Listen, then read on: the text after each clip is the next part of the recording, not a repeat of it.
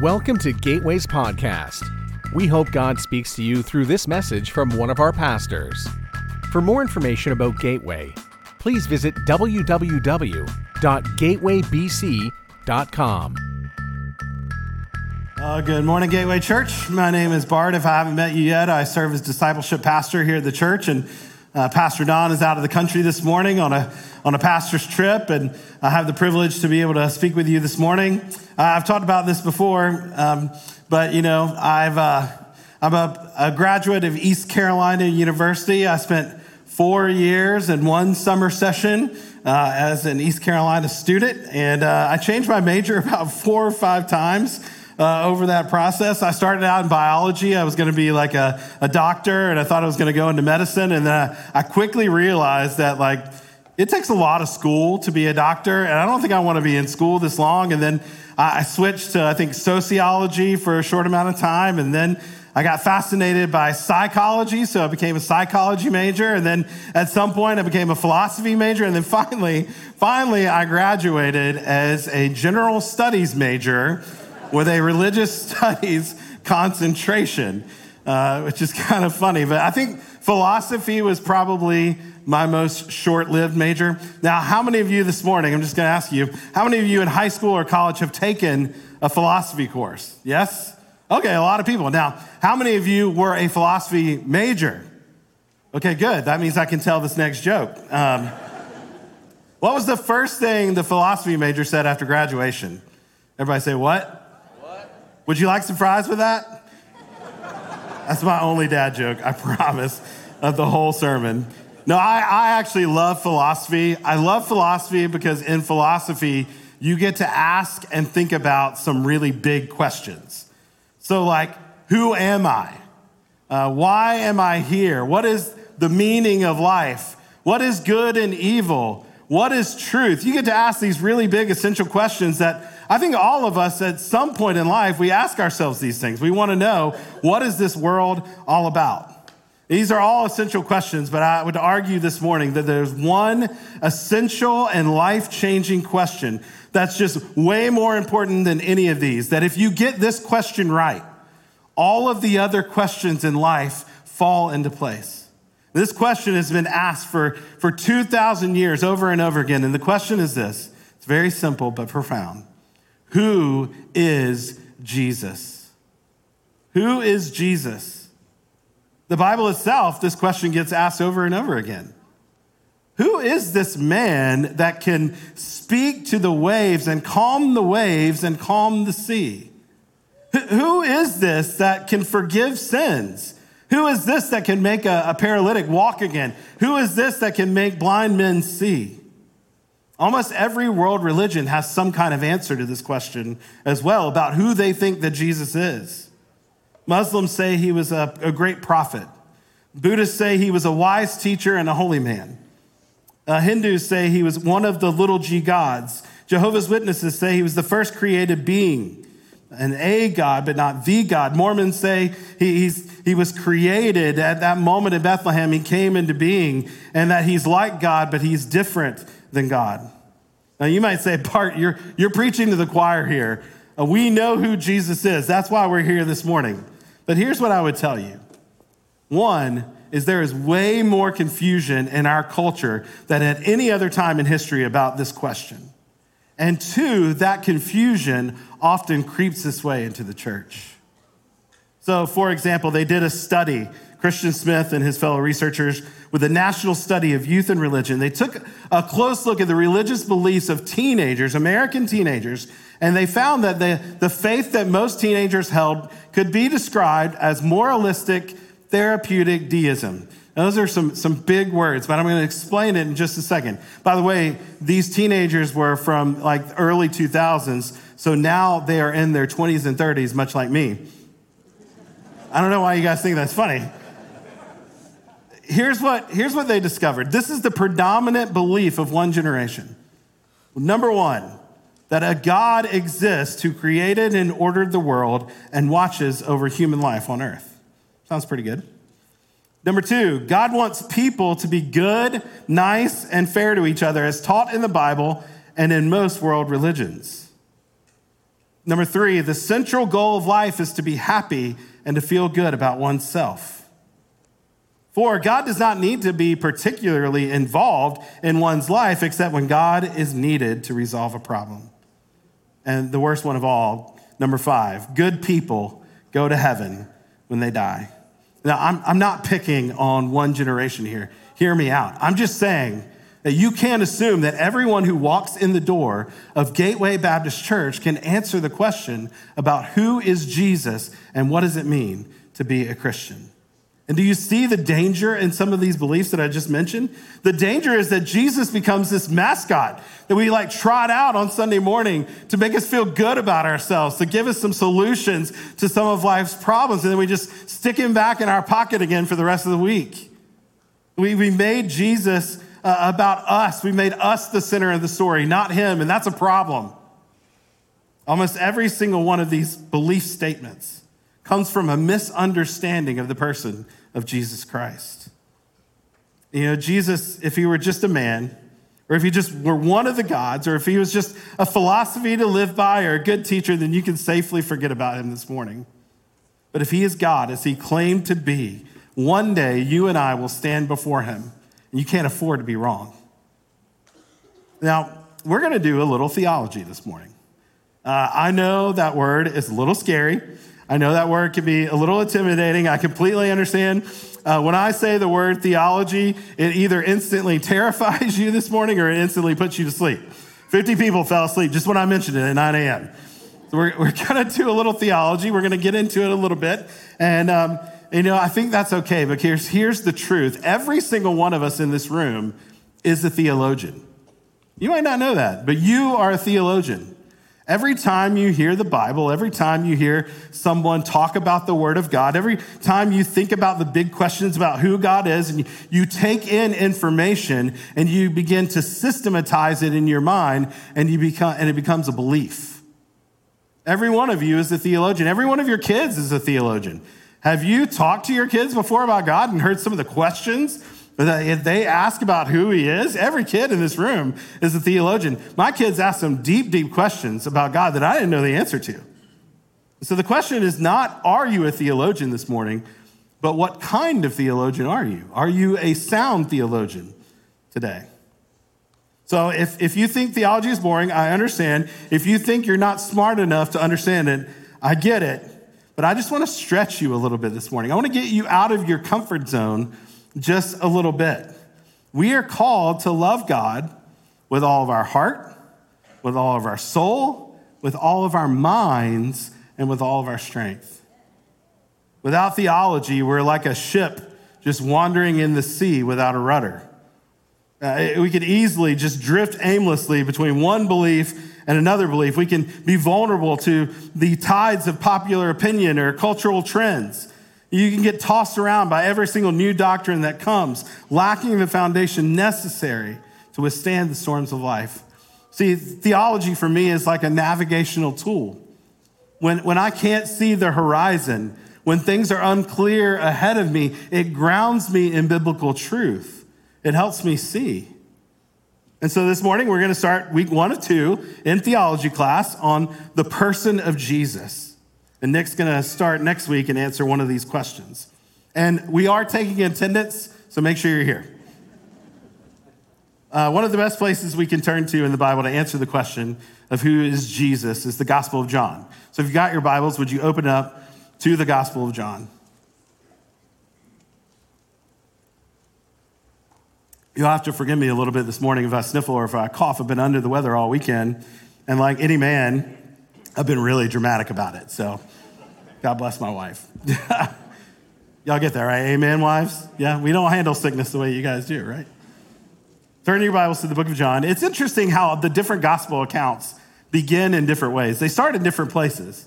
So Matthew starts his gospel account with the lineage of Jesus, listing all these generations of people from one to another, all the way back to the person of Abraham. Mark starts his gospel. He begins with going and talking about Jesus' baptism by John the Baptist. Luke starts his gospel with the birth of John the Baptist and the birth of Jesus. But John Well, John starts with what we call the prologue. The Gospel of John wastes no time in getting right to the heart of the identity of Jesus. John leads us right up to the Grand Canyon of theological truth in this prologue. And yet he uses words so simple and so profound that a kid can read it and understand it and believe it. And that's what we're going to look at this morning. We're going to look at the prologue, those first few verses in the book of John. And I think what John means to do is he means to put us in awe of the person of Jesus Christ, to stun us with the reality of who Jesus really is so that we would reflect and we would think about it and we'd be transformed by what we hear and what we read. 2 Corinthians 3:18, Paul puts it this way, and we all with unveiled face beholding the glory of the Lord. So seeing the glory of who Jesus is, our Lord. It says we are being transformed into the same image from one degree of glory to another, for this comes from the Lord who is the Spirit. Here's what that means, that this amazing thing happens through the Holy Spirit, that when we look at Jesus, we slowly begin to start looking like Jesus in the way we live, in the way we think, in what we value and what we love. As we look at him, we become like him. You become what you behold. As we behold, he begins to mold. Okay, I got a ton of these, so stop me right there, right? You get it, right?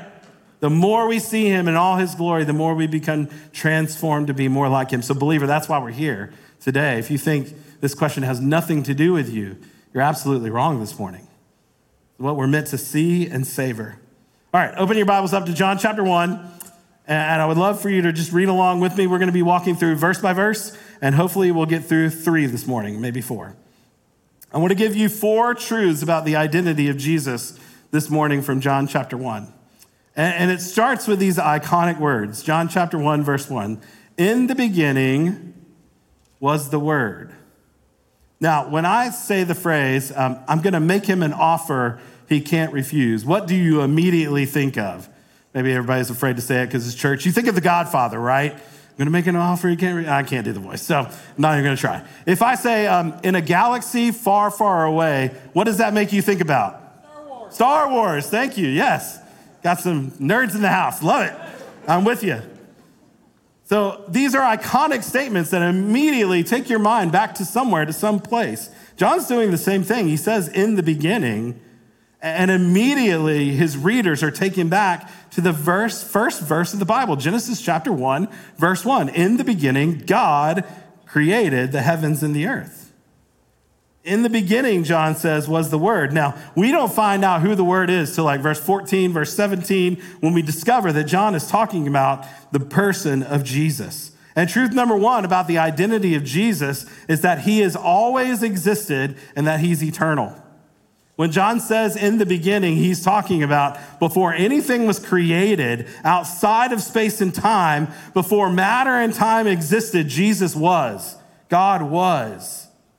A lot of people believe that nothing happened to nothing and then we got something. Now that takes a lot of faith to believe that. But John says, no, before anything existed and anything that we know came into being, there was something. Jesus has always existed. In the beginning was the Word. Now, this gets really interesting. This is one of the most confusing pieces of this theological puzzle we're kind of putting together this morning. Why does John describe Jesus as the Word? That Greek word here, by the way, is logos. Why does he use that to describe who Jesus is? Well, here's truth number 2 about the identity of Jesus. Jesus is the Word. I want to explain this a little bit. John was talking to 2 different audiences here, both Hebrew and Greek. And for these audiences, that word logos, that word for word, would carry some philosophical weight behind it.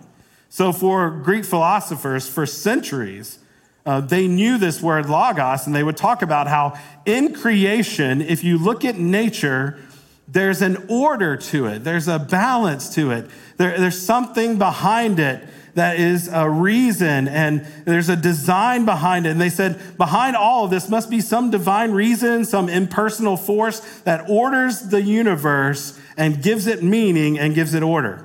Now, I know we're getting really heady this morning, so I'm going to bring this down to earth a little bit. And Pastor Tim Keller really helped me with this as I was studying for this sermon by giving this illustration. And hopefully this will help you. It's not a perfect analogy, but I think this will help.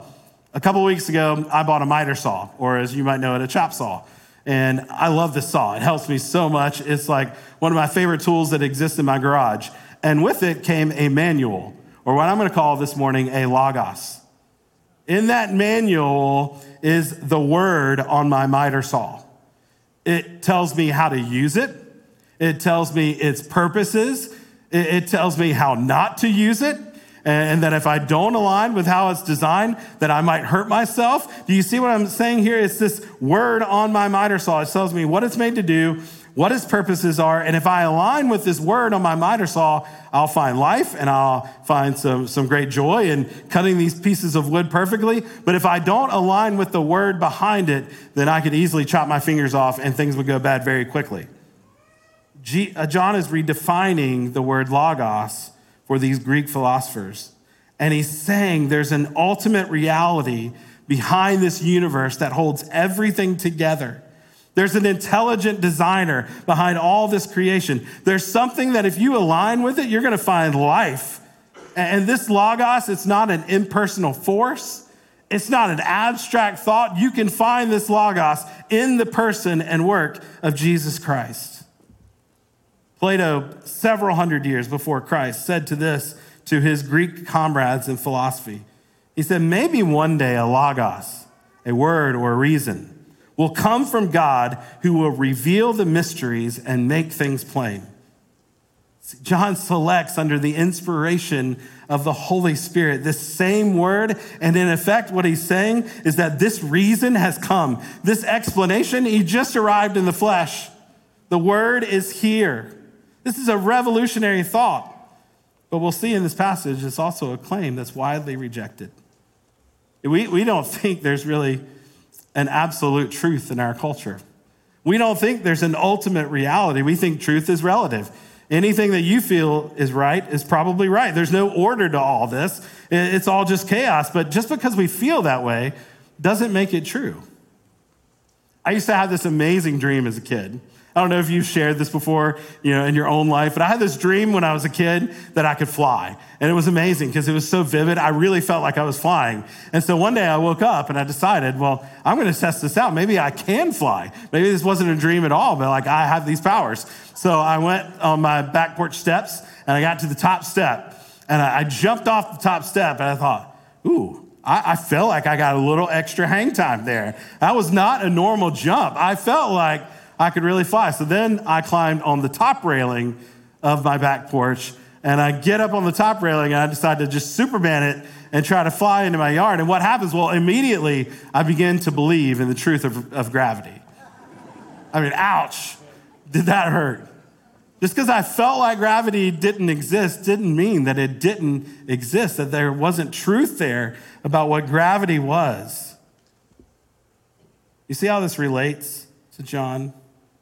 Jesus said, I am the way, the truth, and the life. No one comes to the Father except through me. He is the Logos. He is the word behind everything in existence that includes you and me. He's the ultimate reality. He's the reason we and everything else in this universe exists. And when we align our lives with his, that's where we find life. So John connected this to Greek philosophy. He also connected it to his Jewish readers, who would have immediately, when they saw the word, would have thought about back to the book of Genesis. The word of the Lord, right? Let us do this, let us make man, and let there be light. The word of God went out and created everything. They would have thought about the word of the Lord given to the prophets, that God spoke through the prophets and gave his word. They would have thought about literally the word of God. Now, what does that have to do with Jesus? Let me tell you. A word is an expression of a thought. Have you ever thought about that? It's a revelation of a thought that's in our minds. In other words, you would never know what I'm thinking right now, this moment, if I didn't communicate it to you in some way. Either through a word, either through body language, either through a written form of communication. A word expresses what I'm thinking. It expresses a thought.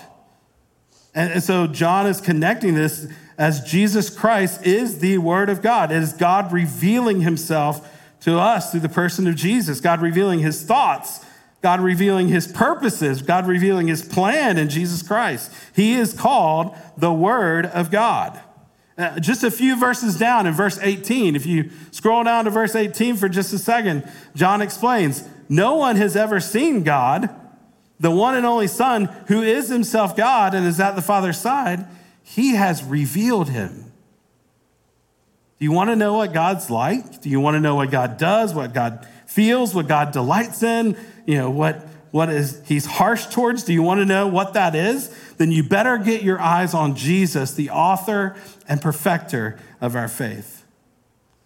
Jesus didn't come into our world to get us. He knows us perfectly. He understands exactly who we are. He came so that we would get God, to know him. Frederick Bruner says this: we long to know who God is and what God thinks and does. In Jesus, his most personal word. Jesus, God speaks. He speaks through creation, but in his most personal word, Jesus. God has spoken to us in the most human way possible, giving us his innermost thoughts and heart in deeds that are as profound as his words, and the believing human race has experienced deep help ever since. Through Jesus, God gave us in such clarity the nature of his character, the nature of his grace, the nature of his truth, the nature of who he was. All that was revealed in the person of Jesus. So one way to look at that is this, that the Bible is God's inspired written word transcribed, but Jesus is God's word personified. In fact, if you flip all the way back to the Bible in the book of Revelation, in Revelation 19, right towards the end of Scripture, it describes Jesus this way. John says he wore a robe dipped in blood, and his name is called the Word of God. What an amazing truth. Whew, I know this is a lot to take in this morning. We're almost done with verse 1, I promise. All right, look back at John chapter 1. In the beginning was the Word. Oh gosh, it's going to blow us away for a second. And the Word was with God, and the Word was God. Truth number 3 from this wonderful prologue is that Jesus is God. The Word was with God, and the Word was God. John really couldn't state this any more simply. You couldn't take one word out of this, right? And he couldn't say it more basically, and yet it's so profound. Jesus was with God, and he was God. Wait, how could that be? How could he be with, and how could he be? How is that possible? This is one of the scriptures that we look at that affirms the doctrine of what we call the Holy Trinity. That we worship one God, but in 3 persons, Father, Son, and Holy Spirit. That statement that Jesus was God is a clear declaration that Jesus is God himself. Though distinct from the Father, the Son is equal to the Father in every way in his godhood. So whatever it means to be God, right? Jesus is all that. And then he was with God, which is a relational term that translated means he was face to face. He was in a relationship with the Father. So the Father, Son, and Spirit are all in perfect unity and relationship. It's not by accident then that we go back to the book of Genesis and it says, let us make man in our image. That uses the plural. As you look through the pages of Scripture, yes, the word Trinity is never used, but you see it all over the pages of Scripture from Genesis to the book of Revelation. Now, can I explain the Trinity to you this morning? No, I am not smart enough. I don't think anybody here is smart enough to explain the mysteries of the Trinity, but that doesn't mean it's not true. Yes, it's daunting, and all of our analogies and object lessons just seem to fall short. That doesn't mean it's not true. Augustine, the brilliant early church father, he was walking along the ocean one day, and he sees a boy, digging a hole in the sand. And then the boy runs and has a bucket with him, and he takes it to the water, and then he runs back to the hole, and he pours it in, and then he does it again and again. And Augustine sees him feverishly doing this, and he stops him for a second. He says, what are you trying to do? He says, well, I'm putting the ocean in the hole. I'm filling this hole with the ocean, right? That's impossible. It's not able to happen. And so to understand or fully explain the Trinity is like to pour an ocean of the infinite into our finite minds. It can't happen. but this claim of Jesus that he was God, and then the way his life backed it up and he proved it. It's what separates Christianity from any other religion, any other worldview. All right, verse 2, we're making progress here. We're going to move a little bit faster at this point. He was with God in the beginning. So he's just making this very clear. He's repeating himself again. Verse 3, all things were created through him, and apart from him, not one thing was created that has been created. In him was life, and that life was the light of men. Here's truth number 4. Jesus is the creator of all things and the giver of life. Colossians 1:16 says something similar. For by him, Jesus, all things were created in heaven and on earth, visible and invisible, whether thrones or dominions or rulers or authorities, all things were created through him and for him. One commentator I read made this point so brilliantly. He said, if you could get like the world's most expensive microscope, one that probably doesn't even exist right now, if you could see beyond the atoms that make up the universe and beyond the particles that make up the atoms, you would find a little tiny inscription that says, made by JC. He's the creator of everything. And you know what? That includes you and I this morning. That's a wonderful thought to think about. We've been created by Jesus, and then Colossians says we've been created for Jesus. And so if you think about that for just a second, we've been created by him and for him. What does that mean? Well, it means my job may never satisfy all my needs in life because I wasn't created by my job and for my job. It's why I often talk to businessmen in this church who say, Bart, I've gotten to the pinnacle of success. I've gotten to the pinnacle of my field, and yet I feel so unfulfilled. And it's yet why often people who align God's purposes with their work or with their family or with their life begin to feel life and be fulfilled in all that they do. It's why my wife, Jen, as amazing as she is, she could never meet every need in my life. That certainly puts way too much pressure on her because I wasn't created by Jen and for Jen. It's also why it makes sense that my selfish desires, living for my pleasure, for my will, making decisions that only make me happy will never satisfy me. I'll always want more and more and more. Why? Because I wasn't created by me and for me.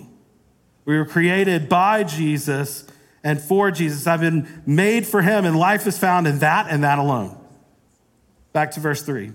All things were created through him, and apart from him was not one thing created that has been created. So just in case you run into some friends we call Jehovah's Witnesses that come to your house and they say, look, the Greek language in John chapter 1 is kind of ambiguous. It means Jesus was just a God, not the God. Well, John says, no, I'm going to make this really clear for everyone in this room. Apart from him, not one thing was created that was created.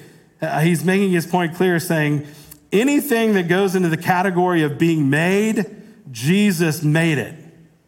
So Jesus cannot be in the category of made because he made everything that was made, which is what it means to be God. Not created, but always existing. Jesus is making it clear he is God. Well, I want to wrap up just skipping down a few verses to verse 10, if you'll follow along with me. He was in the world, and the world was created through him. There's that truth again. And yet the world did not recognize him. He came to his own, and his own people did not receive him. The ironic truth is that even our Creator entered into the world that he created, and yet many rejected him. The ironic truth is he came to his own people, and his own people didn't welcome him or recognize him. Many of us still reject him as Lord today. Yes, we may accept him as a good teacher or to give us good principles, moral principles to live by, or to help us feel good when we need it, but we reject him as God. In other words, many of us are okay with him being part of our life, but not the center of it in which he belongs. Here's the question, though. If Jesus eternally existed and always was and was eternal, if he created all things, right? If he was God himself, is that the kind of person that you ask into your life to be your personal assistant? No, that's the kind of person you revolve your life around. He's the center, not us. Here's the good news, verse 12. But to all, who? All who did receive him, he gave them the right to be children of God, to those who believe in his name, who were born not of natural descent or of the will of flesh or of the will of man, but of God.